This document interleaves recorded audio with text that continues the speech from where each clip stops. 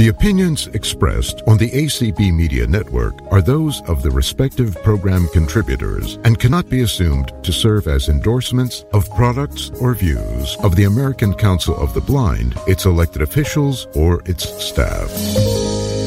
Good morning, everyone. Welcome to the BRL Breakfast. Tell you what a pleasure it is to see so many folks here in person. Braille is a very tactile thing.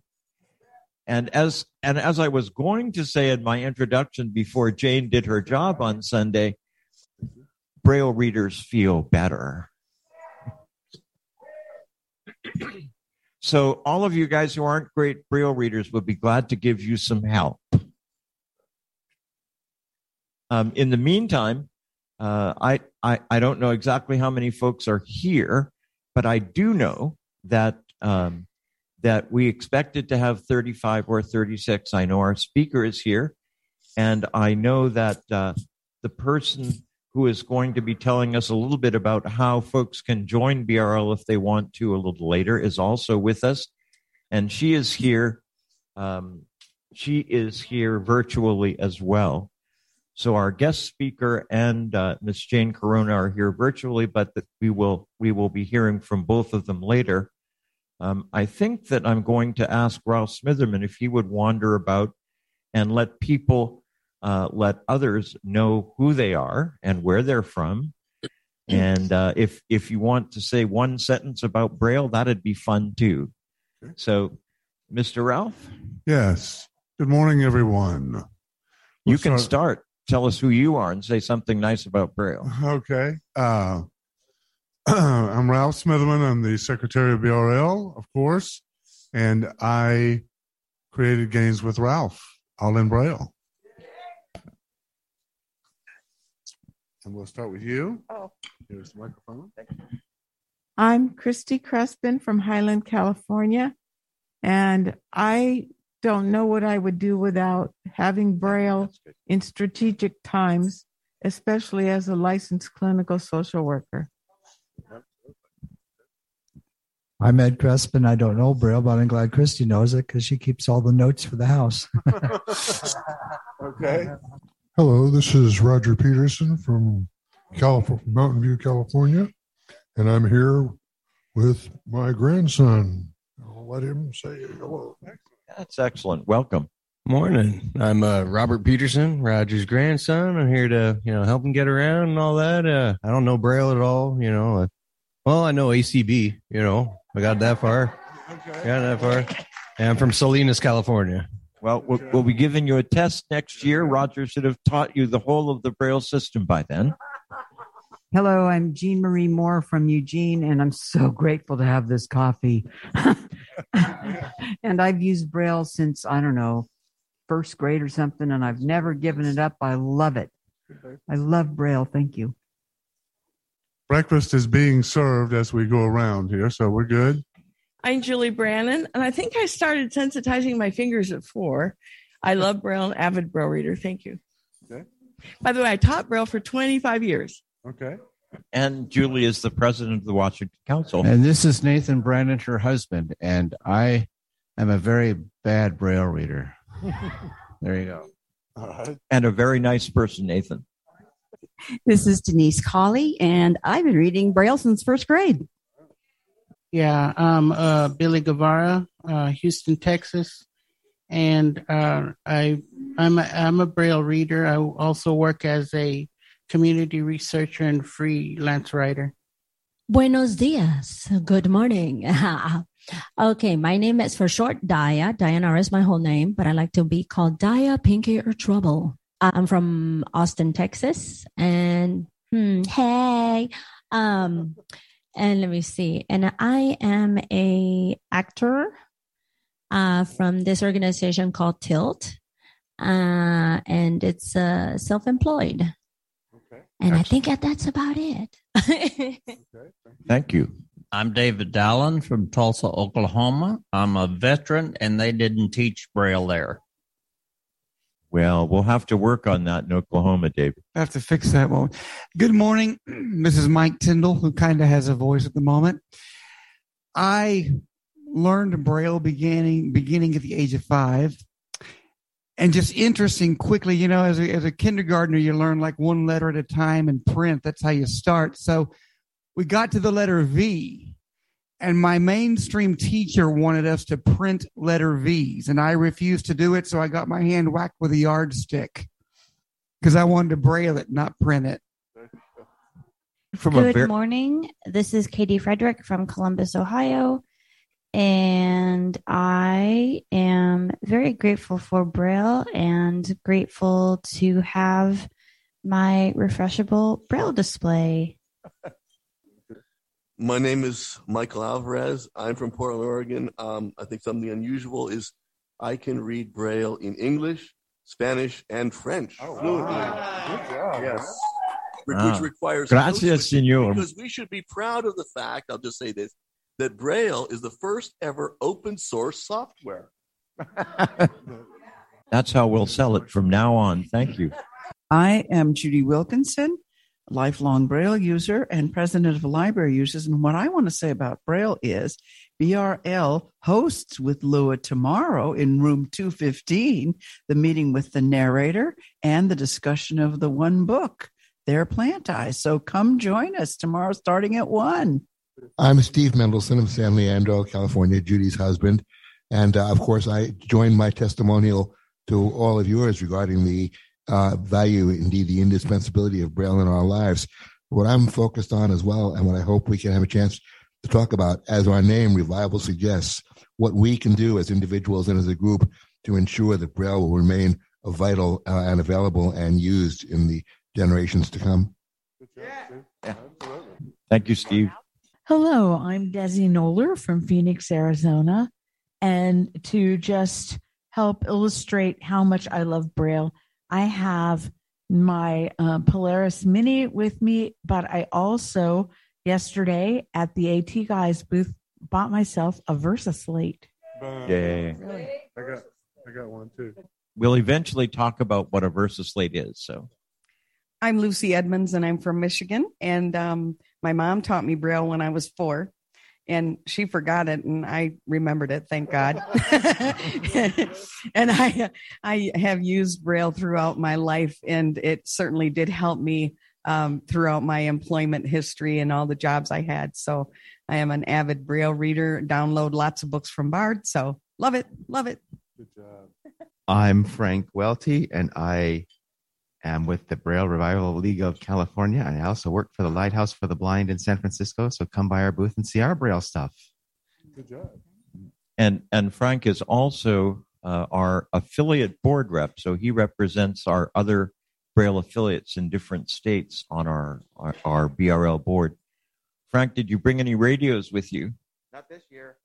Sorry, guys. This is Chris Hunsinger, and I'm from Pennsylvania. And I can say that Braille is my personal pencil, but I must admit that I have become an addict to my iPhone and making all kinds of notes on my phone just by dictating. But I just bought a Orbit writer, so maybe I won't dictate anymore. Okay.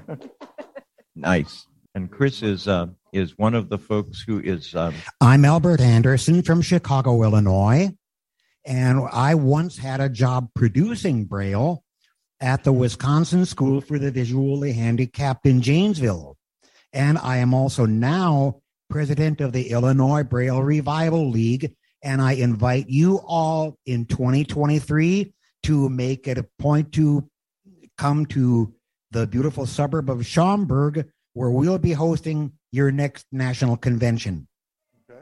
So what I was going to say about Frank is that he has really been very active on our board, and we're very pleased to have him as our affiliate rep and to have state affiliates. I am Sarah Presley. I'm from Washington, D.C., and I'm grateful for Braille for lots of reasons, but the most immediate one is I have no idea how I would do presentations without Braille and refreshable Braille display.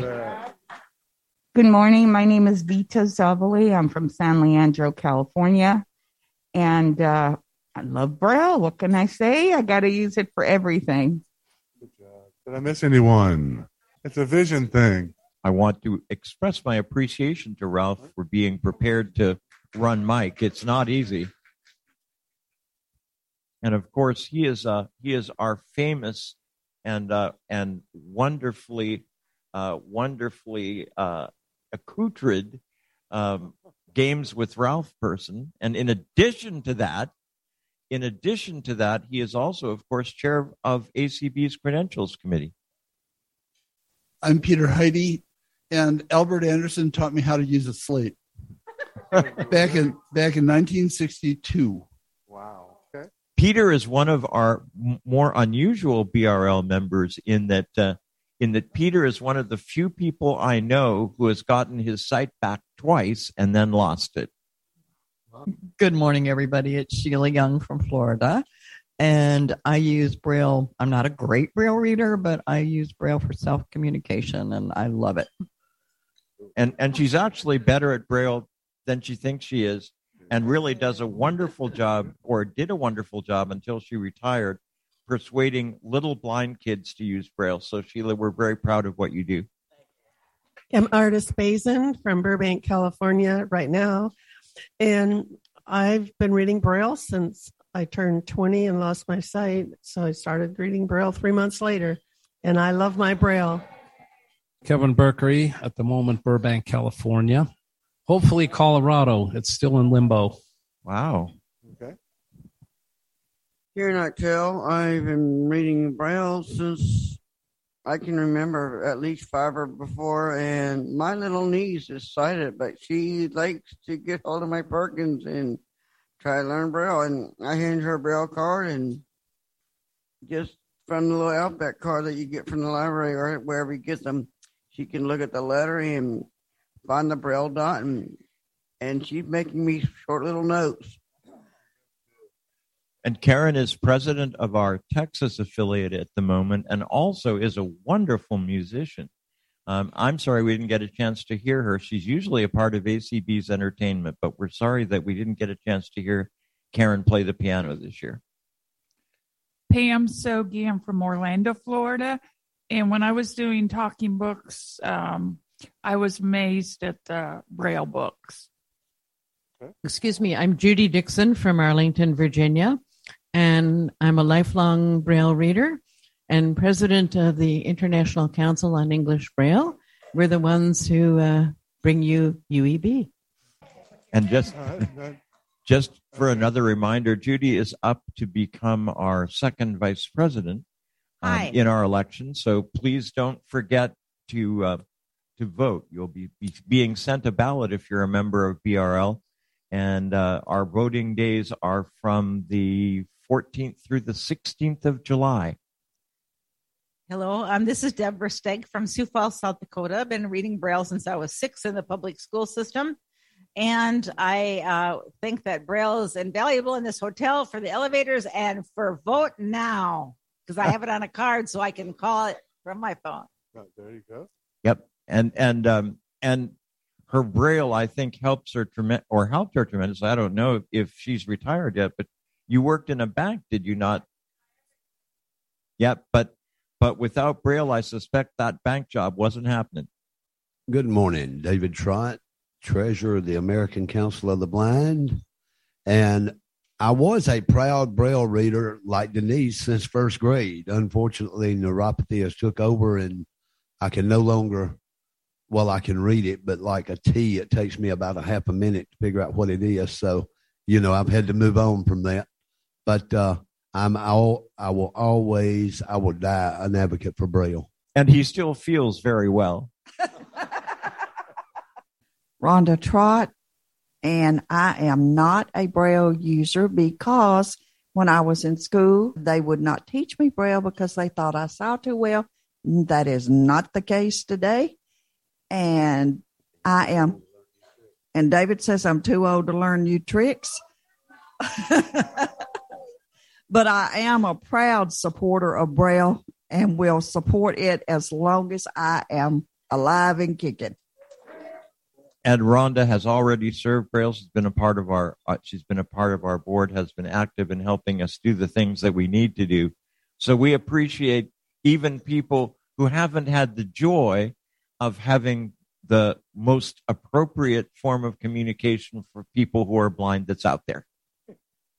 So, ladies and gentlemen, I forgot to mention something that's very important. Just as Braille provides those of us who are blind with independence, today we are celebrating the date in the United States when we gained independence. And I think it's important for us to recognize that the two things have a good deal in common, because both Braille readers and the United States had to find their feet and had to find an independent language in which we could communicate. It's pretty amazing that both our country and Braille readers made it. What about me? Yeah, there you go. I think that sort of independence is something we may have to start a revolution to get. Ladies and gentlemen, it gives me great pleasure now to introduce to you the treasurer of the Braille Revival League, Miss Jane Corona, to tell you a little bit about how any of you who are not members can join, and how those who are listening in the Zoom audience can become a more regular part of what we do in the Braille Revival League. Miss Jane. I'm pleased to tell you about how to join the Braille Revival League so that I can get your money. Treasurers do that, you know.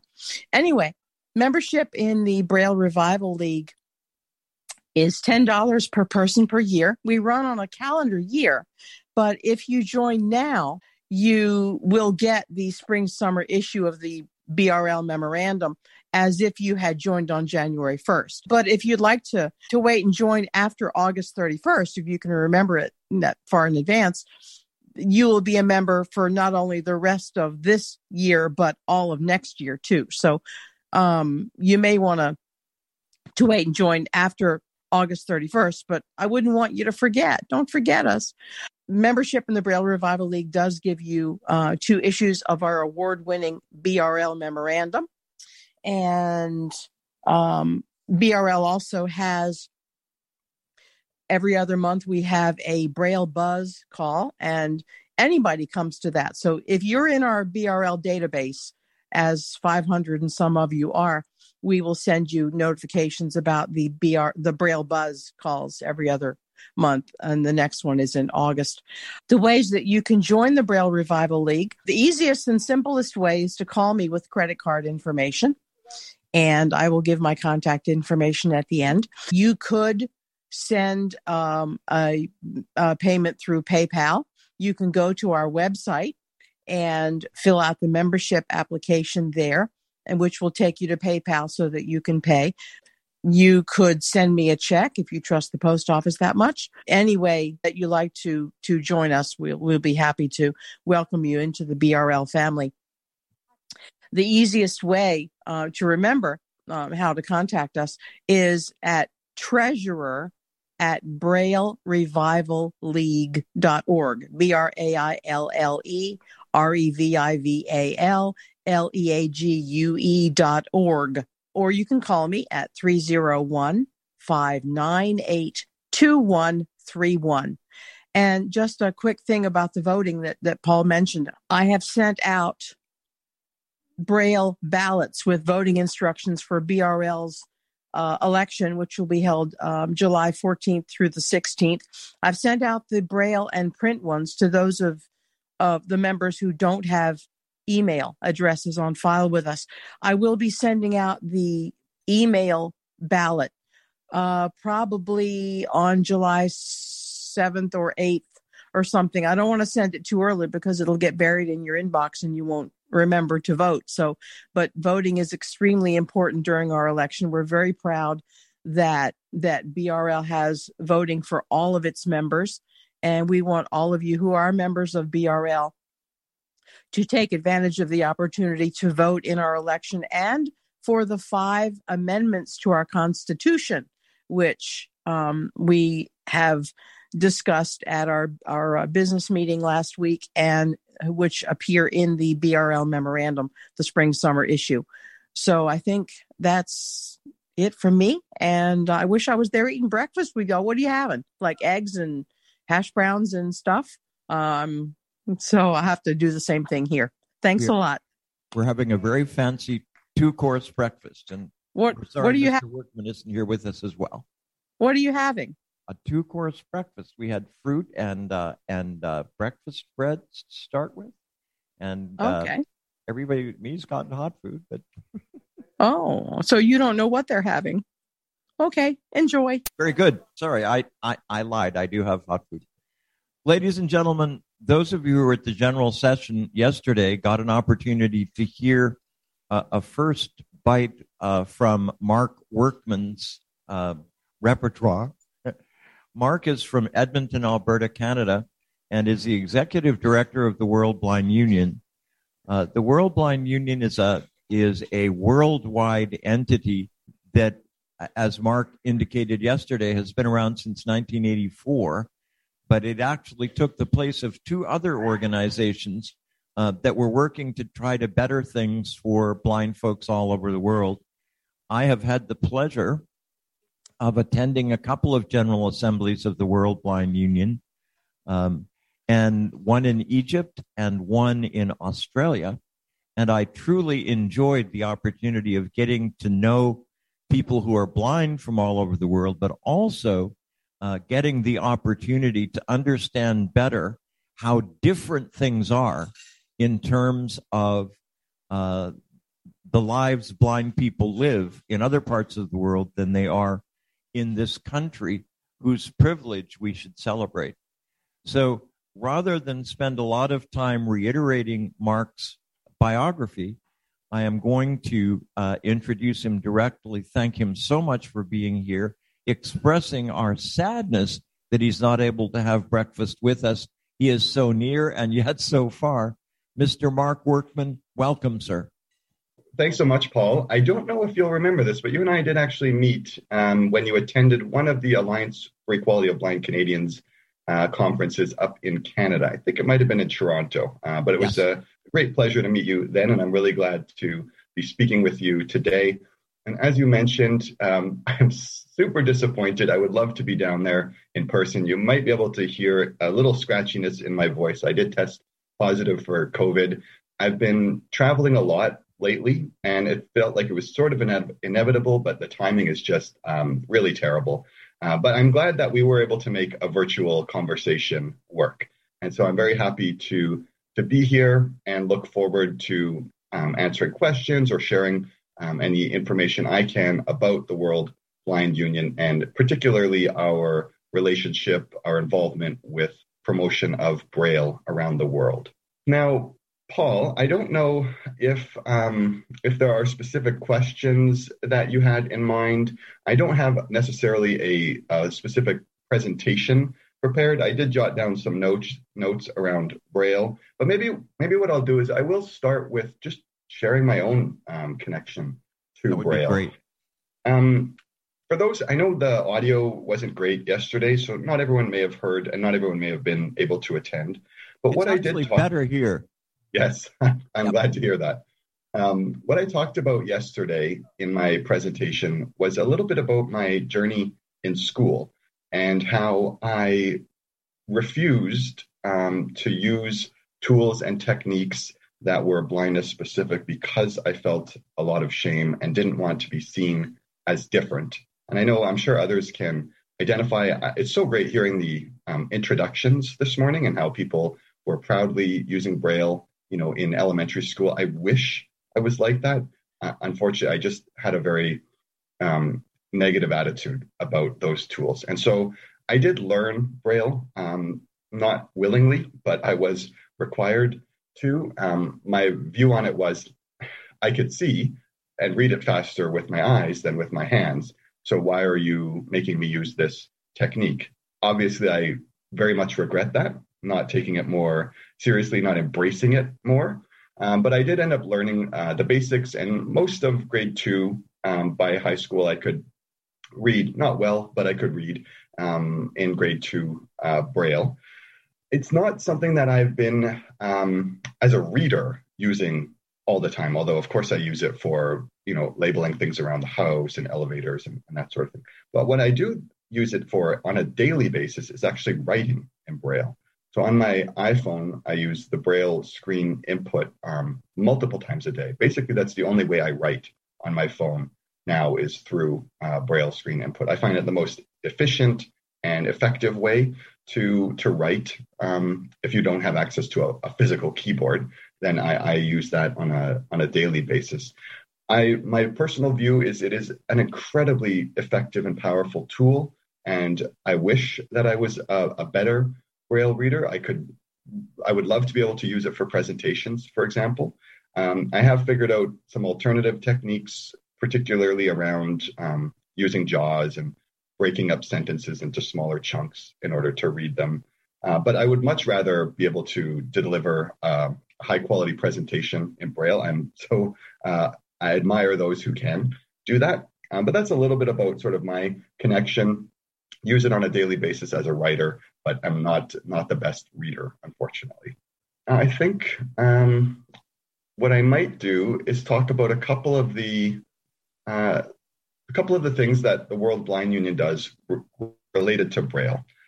So one of the things that we're involved in is something called the World Braille Council. And this is one of our committees that has the mandate of promoting Braille around the world and supporting Braille use in various countries around the world.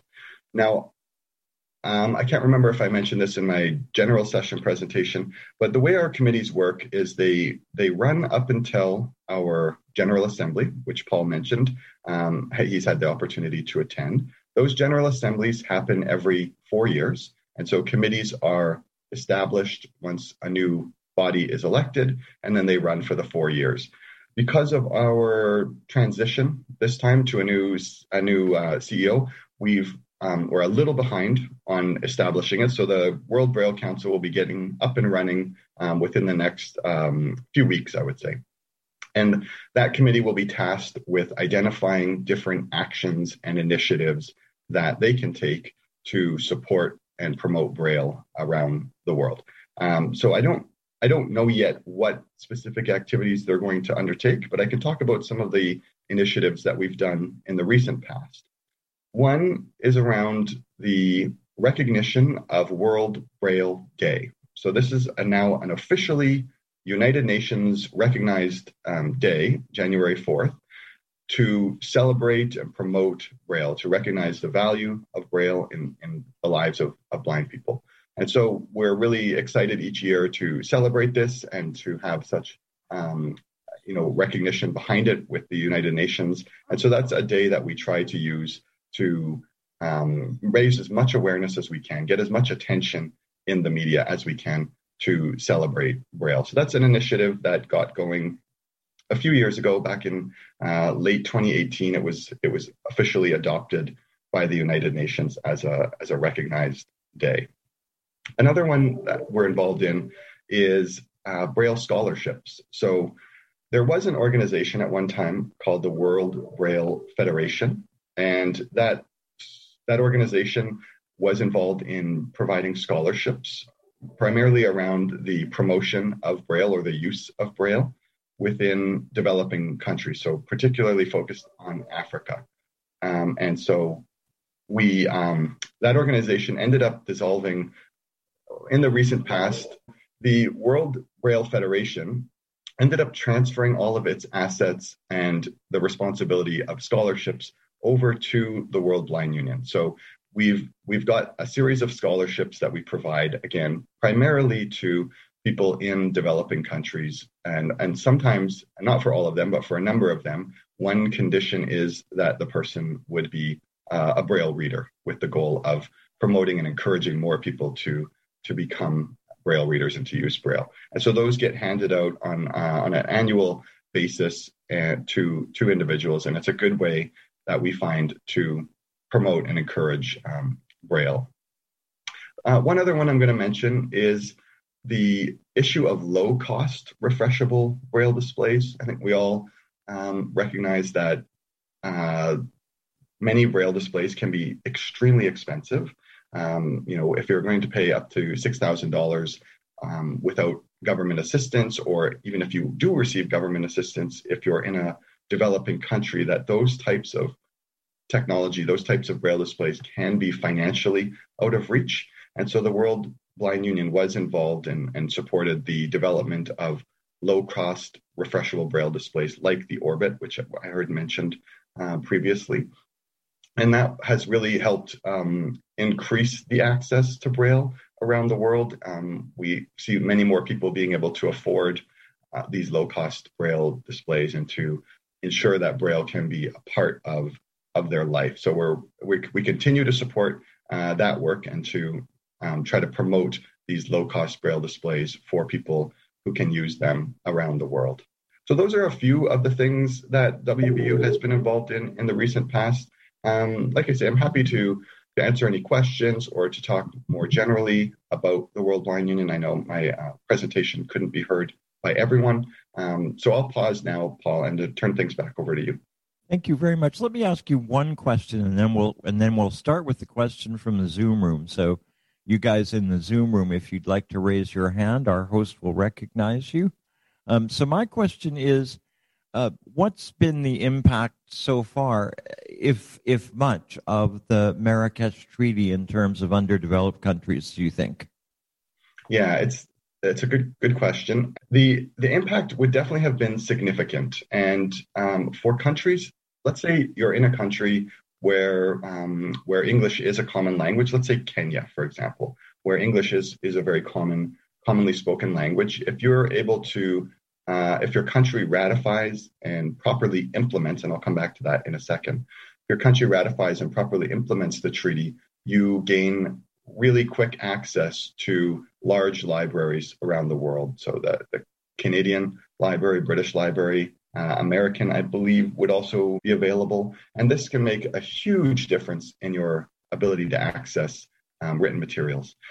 Now, I mentioned the idea of implementing and not just ratifying. And what we're seeing is that there are some countries that have adopted it. They've passed the legislation to ratify the treaty, but they haven't necessarily changed their laws to be in compliance with the treaty. And in some cases, once you ratify it, it supersedes your laws, so you don't need to do that work. But in other cases, you can't take full advantage of the treaty without passing some additional laws around copyright and those types of issues.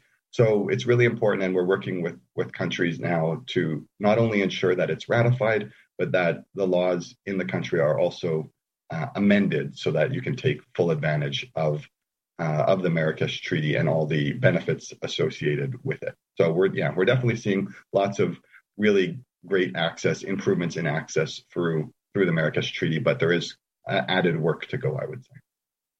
Thank you, sir. So I am going to recognize our host in the Zoom room to see if we have any raised hands. We have one at the moment. Eva, if you'd like to go ahead. Hi. No, I just had a question during the break. Before everyone was speaking about the Versus Slate, but that's all. I can ask that later. Sorry. We will talk. I promised we would, and we'll talk at the end about the Versus Slate. The Braille Revival League actually made the Versus Slate last year and this year our contribution to the ACB auction. And in fact, the Versus Slate winner last year is with us today, and that's Lucy Edmonds. So, and I think she actually paid considerably more than it costs. Yeah, and I know that the person who bought it this year, who many of you will probably know, is Bob Acosta, and Mr. Acosta, I think, paid about almost 4 times what it costs. So. But it's all for the good of ACB. All right. Let's see. Is there a question in the room that we can bring a mic to? The microphone was off. Mr. Workman, we certainly hope you feel better. Many of us were listening, unfortunately, in our rooms yesterday and couldn't hear most of your speech. And I'm really sorry, regret that, and hope you feel better. My question is the perennial one about paper Braille. We all brokenheartedly throw away tons of it and wish there were a way we could get it to folks who might use it and not just stuff that they couldn't read. We have a new program in this country, which is going to be wonderful, called Braille on Demand. And I fear there's going to be more Braille that might be looking for a home. Do you have any thoughts on what we can do about that? It's a really good question. And I think I also want to just say that I'm still relatively new in this role. And so part of why I'm interested in being here is to hear from you and to listen to some of the different challenges. So this is one that I don't think has come up in my relatively short time here, although in Canada we are also introducing Braille on demand, and it is a concern for me as well as someone who recognizes the concerns around climate change and waste and things like that. So this is one that I'd be interested in hearing any additional thoughts, or if anyone else in the room has comments, but it's one that I'm going to write down and give some thought to and watch out to see if there are ways of recycling it and as needed or as can make a difference. Now, of course, Braille can be fairly expensive and resource intensive to ship. And so there is a question of whether the actual shipping or moving it from one location to another ends up costing more in terms of resources that are used for that sort of thing. So it's an interesting topic and one that I'm going to do a little bit more research into. Madam Zoom host, and I'm sorry, I've forgotten your name. Tori. Yep. Tori, thank you so much. And can you recognize your hand? Yep. Maria, go ahead. Thank you. And hello again, Mark. Mark was kind enough to also present yesterday at our session for the International Relations Committee, for which I am chair. And before I ask my question, I just have to give a quick plug because of the mention of paper Braille that people don't know what to do with. We are working with a couple of organizations in currently Ethiopia and Nigeria. And on our committee webpage, there's a list of items that they are requesting donations of, and one of them is things like Braille Forum and other specialized Braille publications.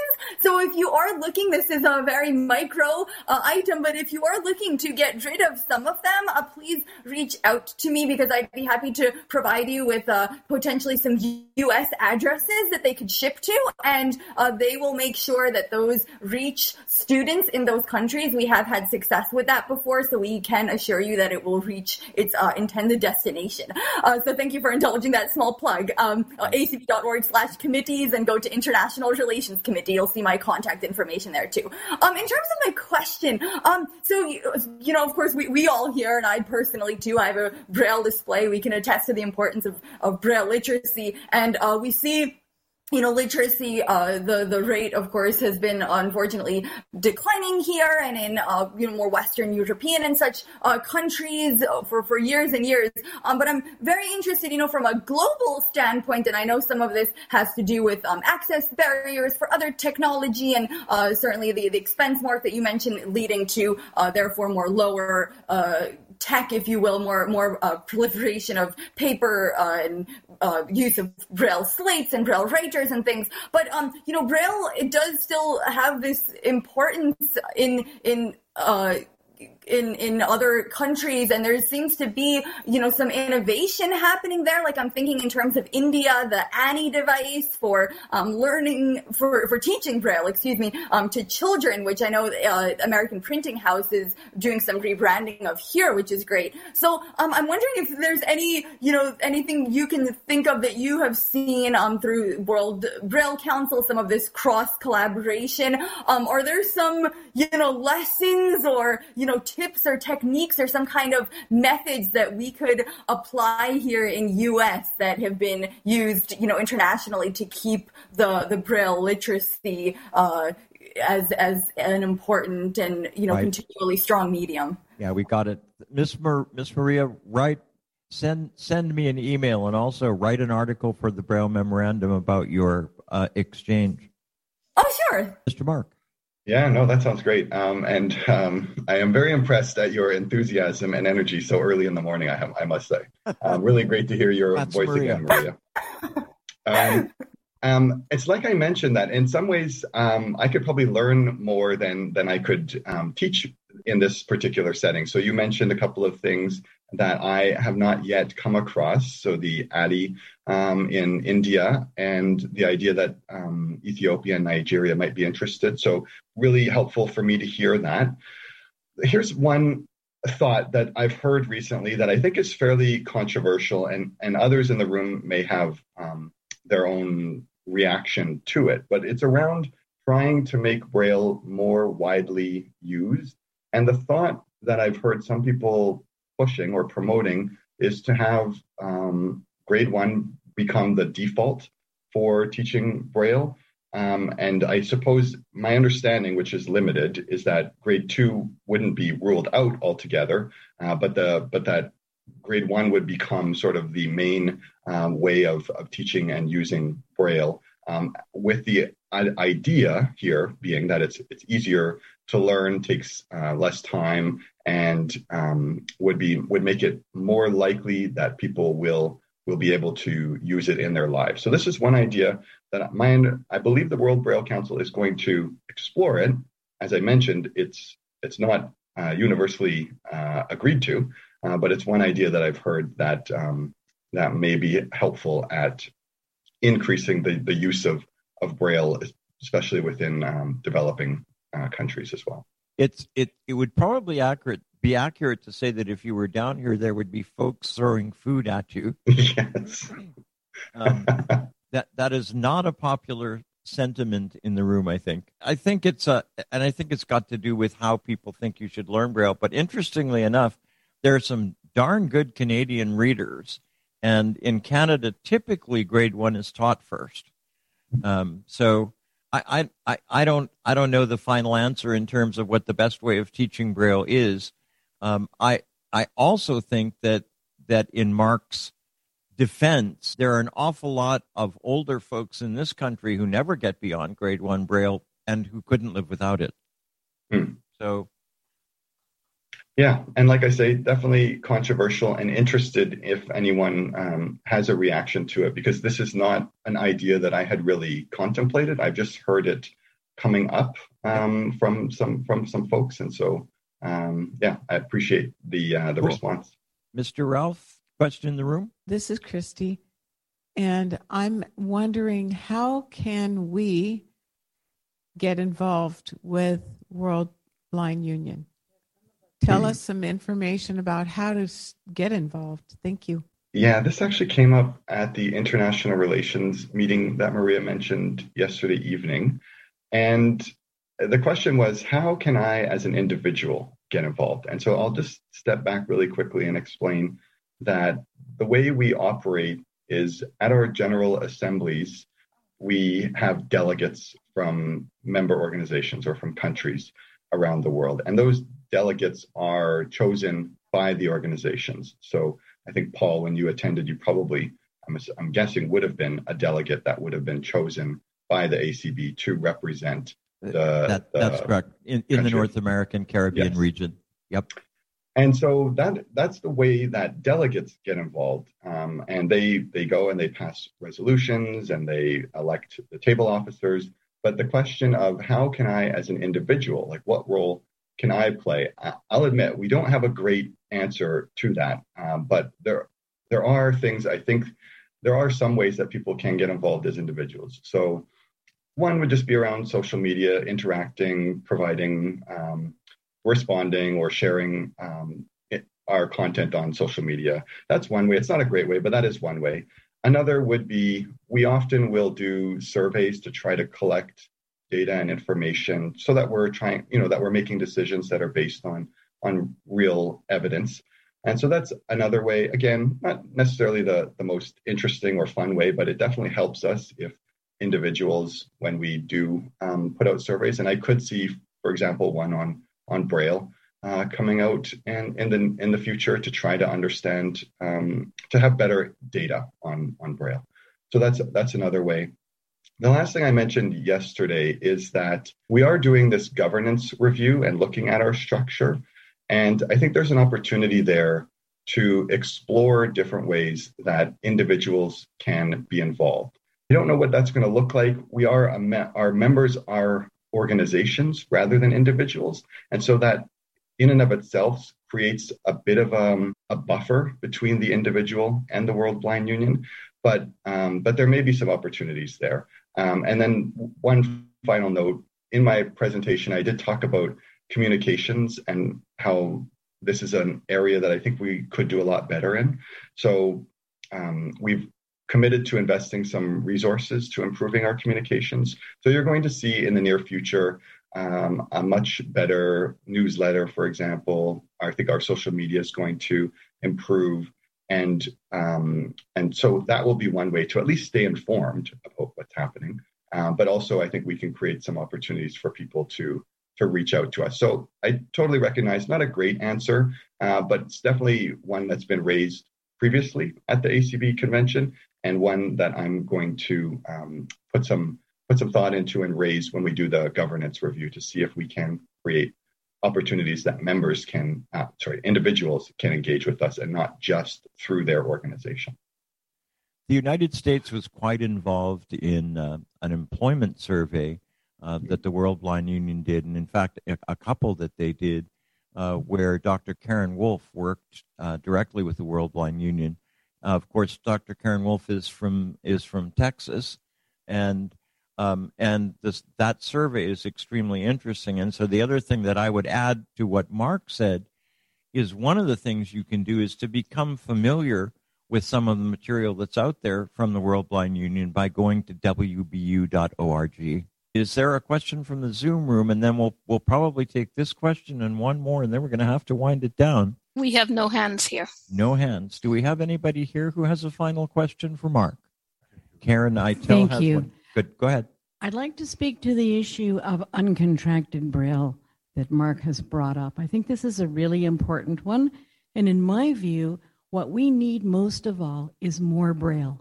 And that's more people to read it, more people to use it, and more Braille to read. And just because someone may not choose to invest the time and effort that it takes to learn contracted Braille, I think we should embrace any level of Braille participation. There is nothing unrespectable about reading uncontracted Braille. Uncontracted Braille is a wonderful and viable way, and I totally support uncontracted Braille being taught, uncontracted Braille being read, and uncontracted Braille being produced. And Mark, that was Judy Dixon, who is chair of the International Council on English Braille. So, okay.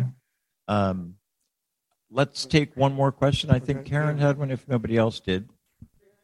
Hello, this is Roger Peterson. Hey, Roger. And I just want to respond to Christy in a way and say that when you are involved in ACB, you are involved in WBU. Just as when you're involved in the California Council of the Blind, you're involved in ACB. And in all those organizations, there's a fluctuating level of interest in international affairs. Yep. Thank you, Roger. Mark, any final words before we regretfully have to say goodbye?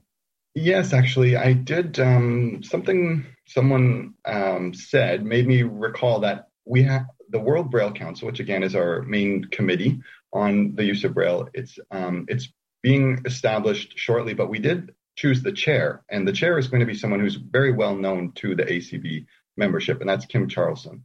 So the committee for the next few years until our next General Assembly will have, I would say, a very close connection to ACB, and I'm sure that Kim would be willing to listen to suggestions on different activities and will be very much involving the ACB membership. So that I think is a really good a good BRL has a new Braille buzz call and a speaker for next year.